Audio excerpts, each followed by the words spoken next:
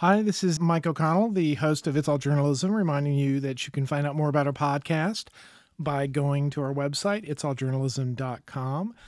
Follow the link there, and you can subscribe to our weekly newsletter to find out the latest news about our podcast. One note about this week's episode, there's a little clicking noise for the first few minutes of the episode, but if you stick around, that resolves itself. It's a great conversation I have with Baynard Woods, who wrote I Got a Monster with Brandon Soderbergh, and which was adapted into a documentary that you can now view on Amazon Prime and Apple TV. And now, enjoy the episode. And the cops were actually causing much of the crime. In one really tragic case, they stole $10,000 from a guy. The guy couldn't pay a debt. And so the person he owed came up and shot him in the head in front of his daughter.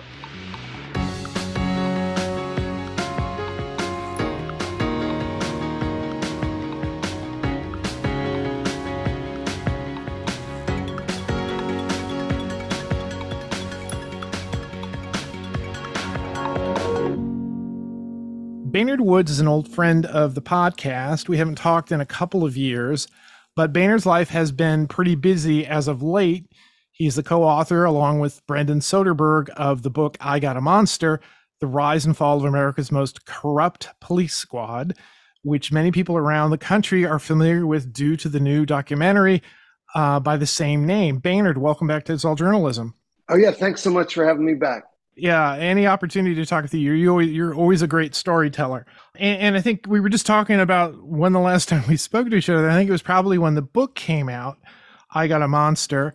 And it's an incredible book. Yeah, it's so funny. I watched the documentary and I was like, well, how do you summarize this story? Let's sort of start there. Let's talk about what the story is, and then we'll sort of talk about your investigation and what led to the writing of the book. So this had to do with the most corrupt police squad in the Baltimore City Police. One of the most elite squads and most successful squads also in the Baltimore City Police that were bringing in huge numbers of arrests, specifically for guns. Once we switched from the war on drugs to the war on guns, a lot of the same tactics were being used. And what they were actually doing, though, was robbing drug dealers as well as regular citizens. But with the drug dealers, they were stealing the drugs, reselling the drugs. One of the reasons they're so corrupt is they all had their own sort of fences that they were handing drugs off to, and also breaking into people's houses, stealing as much as $100,000 at a time, just huge heists, while also claiming tons of false overtime. Yeah, and it's incredible. And having read the book and then watching the documentary last night again, it was just like I'd forgotten how crazy this was, because the central figure, the police officer who was sort of running the squad, his name Wayne Jenkins. Yeah, Jenkins he was behaving in ways that just were almost impossible to believe. The effort he was almost sort of like a super cop. He was creating all these great numbers by the guns that he was bringing in, but that allowed him not only to get a lot of praise from the city police and to keep their, gun numbers high, that helped him to set up this squad that was going out and robbing people. When did you first, well, I'm going to back this up, because the first time I think we really spoke was your coverage for the Baltimore City paper of Freddie Gray's death, and then the uprising that came after that. So tell me about that experience, and we'll sort of work our way to the other one. Yeah, well, and in fact, the other one starts first and leads into it. Brandon and I wrote the book together in part because right when he came to City Paper, I was the managing editor. He came on as music and film editor, and a rapper here in Baltimore, Young Moose, was being harassed by one of the cops that turned out to be in the gun trace task force, Daniel Herschel. And what Herschel was doing was using his lyrics as probable cause to, and what was in a rap video as probable cause to raid his house, which we see happening, right now in Georgia with the RICO case against Young Thug and Gunna and a bunch of other rappers there. So that's new, using it as to show a conspiracy for murder and other things. But here what they were doing is he was just saying, look, he's got guns and he's on probation. He shouldn't have guns. Yeah. Assuming that the guns were real and all kinds of assumptions for that. And so we started writing about that. That was about a year before Freddie Gray was killed by the police. And so that really pushed me into covering police even more. D. Watkins was at the same time writing a story, who's a great writer about Baltimore, about Herschel and Moose as well. So we put out this big package story about that. 2 years later, March 2017, 8 officers get indicted on RICO charges, conspiracy, extortion, all sorts of the kind of charges that were designed to bring down the mafia. And it turned out that Herschel, who we thought was like the worst of the worst in BPD, was actually just sort of a low-level bruiser, whereas Wayne Jenkins was this crazy criminal mastermind, triple-crossing people. I mean, he was sloppy and wild and insane. There's the funniest part of the movie is a wiretap where 2 of the cops that worked with him, who also were home invaders, drug dealers and stuff, Gondo and Ram, they're just like, he's off the chain, off the chain, off the chain. I mean, everyone around him was just amazed at what a psychopath this guy was. Yeah, yeah. The one guy who was I guess a bail bondsman, who was fencing a lot of this money and stuff, made a lot of money off of him. I mean, he marveled at the audacity of Jenkins, the things that he was doing, to the point, he eventually turned himself in, I guess. I mean, he kind of had to, because they had a lot. Well, no, he was arrested. He didn't yeah. turn himself in. He waited with white knuckles until they came. They busted it. I mean, he had white knuckles, but he was still dealing cocaine. Yeah, so they busted a woman who was leaving his house with cocaine, and the reason that they got him, they held him in waiting because Jenkins was not going to plead guilty. A bunch of them pled guilty and cooperated, and so they knew they had to get this guy. And it turned out he'd been filming everything, recording everything. So he turned out to be really valuable to the U.S. Attorney's Office. And what's interesting about it, you talk about filming and everything. One of the things that has sort of come more prominent in recent years is this idea of for police oversight having body cams. And about a time that a lot of this stuff was going on, Baltimore City Police were using body cams, and we, a lot of not a lot of, but some of the footage from the documentary is based on stuff that they, on their own cameras, showing the crimes that they were committing, or at least setting things up so they could commit crimes. Yeah, I mean, what's amazing about the whole body camera argument is that there was a moment around that time, 2014, 2015, when progressives were like, body cams are going to save the day. They're going to show cops doing dirty stuff. Well, 99% of the time, body cams are terrible for the defendant. Yeah.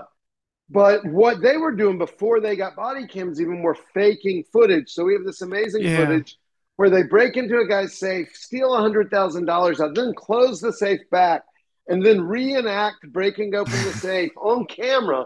They also went and asked the neighbor questions on camera to try to set up their own timeline of things, and really devious use of film. But then when they finally get body cameras, Herschel thinks his is off. He walks up to Gondo and says, it's off. Gondo says, oh, that's good. I wanted to hurt him. They're talking about a guy that and they go, oh, let's go to his house. And they break into his house all on camera. And we had to sue actually to be able to show the courtroom footage that's in the movie. And we just won that case after 5 years in December. But you can see in the court, the attorney, Ivan Bates, saying, look, they broke into my client's house on camera, and both the prosecutor and the judge saying, well, that doesn't really matter. And it's just a stunning thing to see. Yeah. So let's talk about you reporting this. I mean, you said that this news came out that that all of these police who were involved in this squad were arrested. It was sort of a mass arresting. How did you report this? Where did you get the information? Who were you talking to? Well, so the first part of it was easy because they were federally indicted. And so there were indictments. And then, fortunately for us, 2 of the officers ended up not pleading guilty. So Herschel and Taylor. So there was a long 3-4 week trial in which many of the victims who ended up being in the documentary came to testify in front of in this federal case against the officers. There also was another officer in Philadelphia who was involved. One of the guys here was giving drugs to a Philly cop to sell, and reading, and he pled not guilty. So he had, well, went through half a trial and then changed his plea halfway through when it looked like, man, you are sunk. They have these text messages and like it's clear. And so we were able to get a ton of stuff that way. And then the long, normal thing of cultivating sources. Johnny Stepp, the cocaine dealing bail bondsman, he was in the movie. So the other benefit we had was before we even had a deal for the book. I mean, the book came out in 2020, but the film was supposed to come out in 2022, 2020 also. It was going to premiere at the Maryland Film Festival, and then COVID shut everything down. And then business things and various other things happened over the next couple of years that made this delay. But we were reporting them at the same time. And so the only way we could really afford to do the book as well. So it's super helpful. Kevin Casanova Abrams, the director, immediately came to town, and we sat there with film crews interviewing just tons and tons of people. A lot of the police and that sort of folks wouldn't talk to me and Brandon, but they would talk to this Hollywood film crew. So we just would stay out on that, and they would do the interviews with the sort of official talking head types. And then we got the more street level stuff. But it took, like with Stepp, it took months of writing him to get him to finally agree to talk. He wouldn't talk to me and Brandon. He only talked to the director as well because he knew that we knew too much about the case. His lawyers told him this. Right. He strays way off subject and reveals more than he should, which to his lawyers' endless frustration. So they're like, here's the questions you're allowed to ask, and only those guys. These guys will. That was the result of months of me and him talking on the phone, texting, and lots of that, building trust over a long, long period of time. Were you using the one defense attorney as a source as well? The defense attorneys really have always been key to my reporting on police. At alt weeklies, like Baltimore City Paper, we didn't have great relationships with the official agencies, and so we never tried to get access journalism. But who we did want access to is victims of police and defendants in cases. And defense attorneys are usually more than happy to talk to some degree or to point you in directions of ways to look. And Ivan Bates ended up being the center, a defense attorney in Baltimore at the time. I'll get to a big change there in a minute.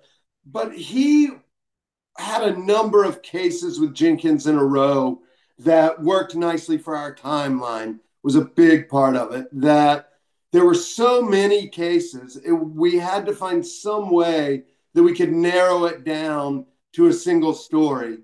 And what we also didn't want to do was use FBI, federal prosecutors as the sort of protagonists that were the cat chasing the mouse in the cat and mouse structure, because the defense attorneys had been screaming about this for years before any of them ever paid notice. So, and he ended up giving a bunch of information to the federal prosecutors. So he became a really useful thread to go through and to limit the number of cases that we focused on, trying to just his or some other major ones. He's since the movie was done, he was elected state's attorney, which is district attorney in Maryland parlance here in Baltimore. So he's now the top prosecutor and is right now advocating for longer sentences for guns and stuff. So his position has changed rather greatly since the movie came out. So that's been a strange thing. But the book we dedicated to defense attorneys defending the Fourth Amendment, because we have these First Amendment absolutists, Second Amendment absolutists, but we need people to be absolutely opposed to a legal search and seizure of our persons. That's our most foundational right. Yeah, it's pretty amazing. And I think that was the thing that in watching the documentary that just sort of jumped out at me, the boldness of just like arresting people and then fabricating, charges or using, planting something or finding money and then using that as an excuse to search their house, or, planting drugs and using that as a way to, sort of extort money from them in some way. the fact that they drive all the way out to Westminster to basically break into some guy's house who, who professed that he had no connection with any drugs or anything like that. And it just, the audacity of them. But also I think the documentary did a good job, I think, of showing, the general unrest in Baltimore about this, this ongoing sort of abuse of police power. There were a couple of people who talked about, how can somebody get away with this, or how, why isn't this person, why is he so obviously doing something that nobody's challenging him? And just, I think that, and then with the timing of Freddie Gray, it's a pretty amazing story. And I'm glad you said, how do you tell this story? I mean, it's such a huge story that I can't imagine, getting my arms around it. Because, at the end of the day, you've got to make sense of it. You've got to tell some type of story. How difficult was it for you guys to sort of narrow things and put it I mean, you could still be writing this book. Yeah, we wanted it to read like a thriller. The biggest compliment, and probably the most common compliment that we got, was people would read it in a day, wouldn't be able to put it down. We didn't want it to feel like homework. We wanted it to feel people to be compelled to get through it, and to be, we both are very concerned with style and form and stuff like that. So the book, we were able to figure that out pretty quickly. The documentary was more complicated because for a while it was going to be a 5-part Netflix series. That deal ended up falling through, but we had shot enough for 5 parts. So they then say, well, it's a couple weeks, a month before South by Southwest deadline. Will you guys come out here and we're going to just cut it into a 90-minute movie?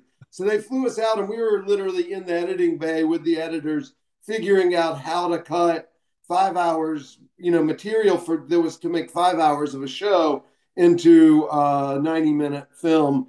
And it was really tough to make that structure work, partly also because I'm just much more comfortable with prose than, and there's a lot more people involved in a film, and so disagreements and whatever. The amazing thing with the book is Brandon and I had once the tone was established in the beginning, the book would kick out anything that didn't belong. It felt like naturally. And so we were free to allow the other one to go explore any tangent. Because if they tried to put it in and it didn't work, it felt like the book itself would just eject it. Yeah. I'm thinking about the one person who'd been in jail, who with the horses. I mean, that seemed to me like now that you say that it's a 5-part series, to me that's like, oh, okay, so there was an episode where they talked about this guy and his horses, but it's not like it's superfluous. He's important to this story and to, seeing the impact that it has on an individual. But then also at the same time, I mean, we've talked about this before. Baltimore is a remarkable city. Despite the terrible things that, came out in this investigation, I mean, Baltimore is a character in this city as well. And it can't help but be because of its history, and the history of race relations in that city. I mean, is that something you think about sometimes? Oh, absolutely. I mean, we very, very much wanted it, as much as being about this tragic case, to be a love letter to the city, in that, the book was able to focus on the cops a little more. People complained about us a lot. They're like, oh, you never show the police side. It's like, well, now we have a bunch of wiretaps and all this other stuff. We'll show your side. We're right over their shoulder, because we could narrate what they were doing. But the film, we wanted to focus on their victims really heavily, and to show the kinds of people whose lives were really messed up and destroyed by these cops. And, it's easy for comfortable people to say, oh, well, they were vindicated in the end or whatever. But, go spend 6 months locked up. Go spend, like that one guy, LeVar, years locked up before. I mean, and so he's an amazing guy, the guy with the horses. So there's a thing in Baltimore called Arabbing, which is selling produce from a horse-drawn wagon. LeVar is an Arabber, and it's the most beautiful footage in the movie when he gets out after having a gun planted on him, and he's telling about it, and the B-roll is him riding the horse. But he's also a violence interrupter. And so you're absolutely right. If we would have had more time, we would have gone into that. So he worked for an organization where he would get in the middle of beefs and stop violence. That's what they were like, give us information on this murder, or we're going to lock you up. And he's like, no, I'm not. It doesn't work if we talk to the cops. So he's just such an amazing Baltimore character. And the same with, yeah, all of the victims in it, the way that they talk. Same with the bail bondsman and stuff. It's all so Baltimore that we loved being able to show that. Yeah, and it's not like, you know, a lot of people, their vision of Baltimore is, you know, is The Wire, and, you know, okay, but this is really kind of you see the people in Baltimore, and you know, you mentioned the various people who were victims of this. The one woman who's a teacher, I guess, is because she has these cases in her school file, she can't get a job. So these sort of indignities, these crimes that were perpetrated against, you know, these victims, and they're still, you know, suffering the consequences of it. You know, dedicating the book to the, you know, the defense attorneys, but then also, I mean, there's a lot to be said for, you know, this documentary and the way it tells the story. The book that you guys wrote, you mentioned that you sued. What was it you were suing for? So in Maryland, until December, it was illegal to broadcast footage from a court. So other places, that's odd, you know, because they broadcast the OJ trial 30 years ago now. They broadcast the Murdaugh trial from South Carolina. But in Maryland, they record proceedings, and you can go to the court reporters and watch it or listen to it. And they'll give you mostly audio, but occasionally video footage of it, but they say you can't use it. We worked with a Georgetown constitutional law program, Maryland Volunteer Lawyers for the Arts, and a number of co-plaintiffs, and sued the state over this on First Amendment grounds, that they can't tell you this is public material, here it is, but you can't do anything with it or you'll get charged with contempt of court. So we won in the Fourth Circuit in federal court. It went back to give the state another chance to respond. They deposed us, or you know, we had to provide any emails we'd ever talked about this stuff, but we finally won in December, and the movie coming out now in March. So it was really good timing. Okay. So, and that helps your narrative. It helps, I mean, you know, the difference between writing a book and the difference in presenting something on, you know, in video. It's great if you have video, because then it shows the people talking, and it helps to act out the story, as it were. I mean, it's also related to the case directly, because the way the case happened was because of a lack of transparency. If there had been more transparency about police, then they wouldn't have been able to get away with all this. It's the ring of invisibility, you know, that Plato says, give it to anyone, and they'll end up killing the king and raping the king's wife. And that's essentially what these cops did. So by making courts more transparent, seeing when they're talking about the problems that these officers have, being able to show them lying on the stand is a way of directly combating what we saw as one of the main causes of the corruption. Yeah, and also the fact that the main guy, Jenkins, he frequently didn't show up to court.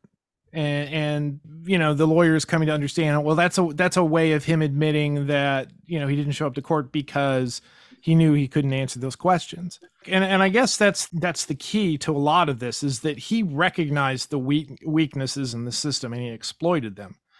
And there were supposed to be checks and balances for these things, but there were no checks and balances. And he kind of understood that. And he committed all these crimes. He arrested people. The people who had no real connection with anything, they sort of got drawn into it because they were in the wrong place at the wrong time.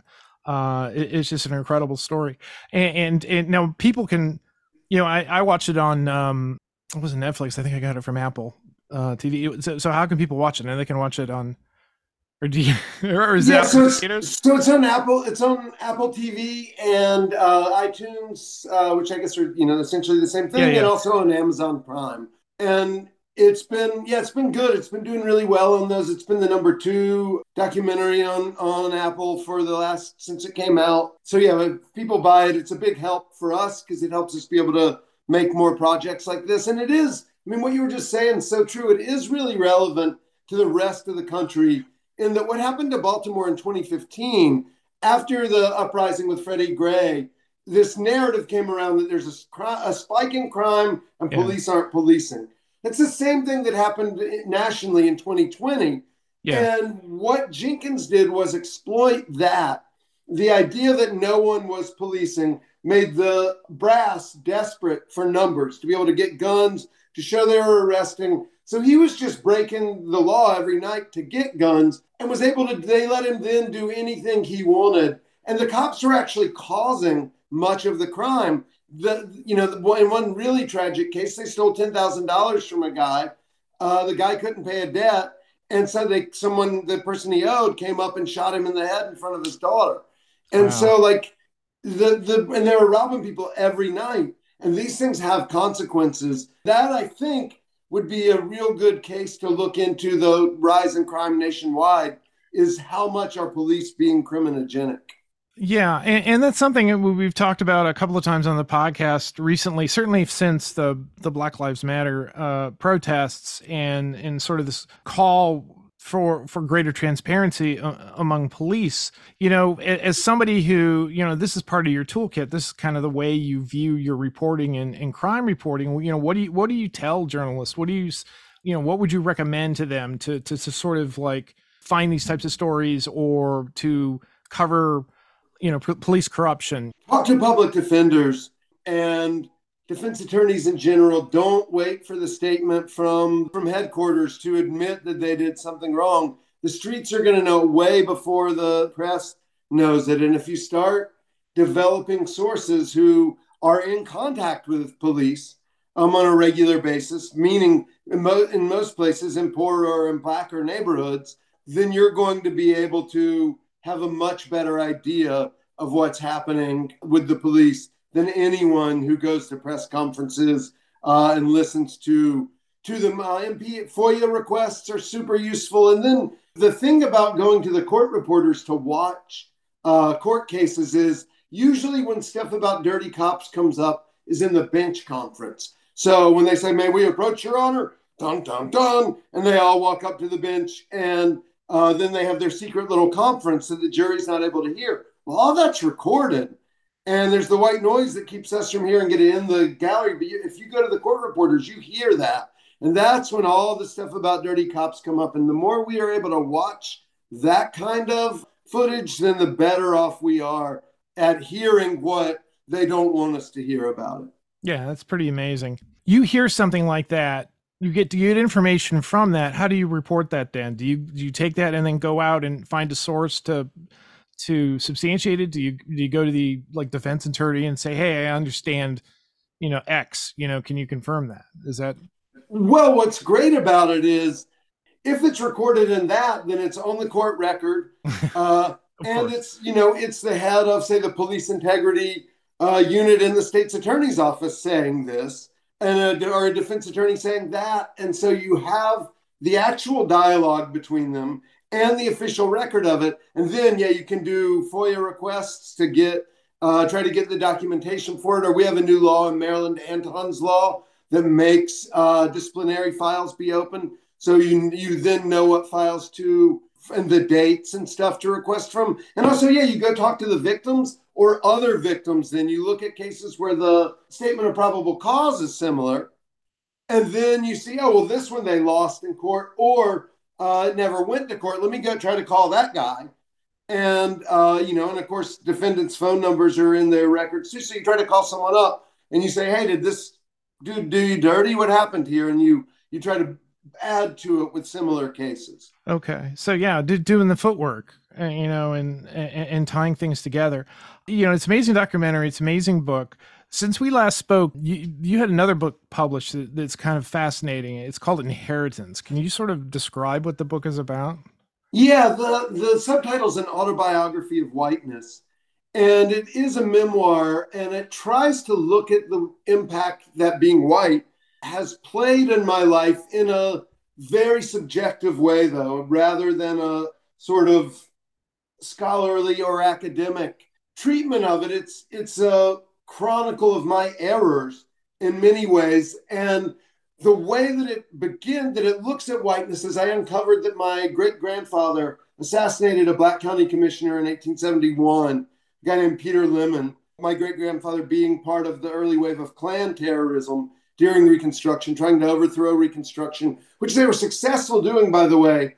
In 1876, when they stormed, they made up reason to claim that they won the election when they hadn't. They stormed the South Carolina State House, a group known as the Red Shirts, all wearing red shirts, stormed the South Carolina State House, and they successfully occupied it. Unlike in 2021 here, where they failed, they were following that playbook exactly that people like my great grandfather had carried out. And that was covered up to such an extent, the murder, that he was then called a redeemer for his role in overthrowing it, and was elected to the state legislature that passed Jim Crow laws. And so I looked at the way that cover up had created the whiteness that I had inherited and that was my world. Yeah, it's fascinating. And but all the things that you said just there, all the history that you described are, that's invisible to so many people. But the impact that it's had, certainly you've identified how you benefited from something that one of your ancestors had done, and sort of the impact of that. And as you're talking, I'm remembering, I think really actually the last time we may have spoken were you one of those reporters who was swept up in 20 would have been 2017 at Trump's inauguration? So we did talk about that. I narrowly avoided. I was in the group that was getting kettled. I held up my press pass, and a cop went around me and knocked down the person behind me. But Aaron Cantu, a reporter with the Santa Fe Reporter at the time, he was charged and had to fight it for months and months and months. 235 defendants ultimately were charged in that case, and almost all were acquitted. But yeah, we did end up talking about that. Yeah, that was the all these people dressed in black, they must be Antifa. They were coming to disrupt Trump's inauguration, and the police were able to take care of that, I guess. So what's next for you? You say that one of the nice things about the documentary doing well is more and more money for you to do other types of projects. What are you thinking of working on, or what are you working on? Well, I'm working on an investigative police story for the Baltimore Beat. One of the really exciting things here is we have a new nonprofit, Black staffed and Black led alternative weekly paper here, the Beat. It's in print because one of the things about this city is at any given time between 25 and 40% of the people don't have regular access to internet. And so it's important that it's in print. And so I'd been working with a younger reporter on a story, sort of training her up, and she got a different job. And so I'm taking over the story about a police shooting that happened about a year ago here. So I'm deep in that right now. So that's sort of but there's a couple different TV and documentary things going on. I've been doing some magazine work for Oxford American. There's a lot of, it's kind of nice actually. Inheritance really, the writing of it was very, very intense. My dad was dying of ALS when I was writing it, and he's also a main character in it. And we were greatly at odds. So our being at odds is sort of one of the narrative dynamics of it. And like I Got a Monster, I tried to write it so it reads really fast and exciting kind of read. And I wrote it very, very quickly. After a year, my editor was like, "This draft is no good." And my editor, she's great. And to my, Krishan Trotman, just spectacular. And she's like, "You got a couple of weeks to bring me back some new pages." And so it really wiped me out. And then this film has taken a long time. So I'm really enjoying doing some newspaper and magazine stuff, working on some TV things. But the way that works is it may never come to fruition at all. Some more documentary things, but they may never happen. So it's kind of fun to be involved in a bunch of little smaller things. Just a lot of effort, and I can see that where, knowing who you are and your personality, I think just being able, it's like going out and fishing or going out and drinking cool water, that it's an opportunity to refresh yourself, getting back to your roots. Boehnert, thanks for coming on the podcast again. It's always great to hear what you're doing. And again, the documentary is just great. The book is great. Haven't read Inheritance yet. I have it, but and I do want to read it, and I will read it. But I encourage people to check out the documentary if you haven't. It says a lot of things about good journalism, but also just fighting for things that are right, and how important it is to be dogged about it. And certainly that's something that you and Brandon were in covering that story. Well, thanks so much for the podcast too. It's such a service to to the journalism community, especially the alternative and smaller and stuff, not the daily paper kind of thing. So I'm really grateful for your work as well, Mike. Yeah. No, we had Lisa Snowden on when the paper returned. It's great to see that, and for the very same reasons that you said, is that there are a lot of people in that community that need the news, and so having something in print is great. And she's amazing. Yeah. Oh yeah. Take care. All right. Thanks so much.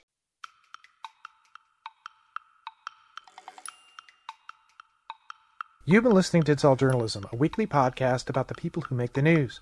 You can find out more about us and download past episodes at itsalljournalism.com. While you're visiting our website, sign up for the It's All Journalism newsletter. You'll get all the latest info about our podcast, including episode notes and news about live events and upcoming interviews. Go to itsalljournalism.com to subscribe. Speaking of subscribing, you can subscribe to our podcast on Apple Podcasts, Podcast One, Spotify, SoundCloud, Google Play, and pretty much anywhere good podcasts are found. If you'd like to help us grow our podcast, like and share our episodes on social media. Look for us on Facebook, Instagram, and Twitter. It takes a lot of people to create an episode of It's All Journalism. Nicola Grisco produced this episode, Amber Healy wrote our web content, Nick Capre wrote our theme music, Emilio Brust helped with our booking, Steph Thomas is our social media manager, and I'm your host, Michael O'Connell. Thanks for listening.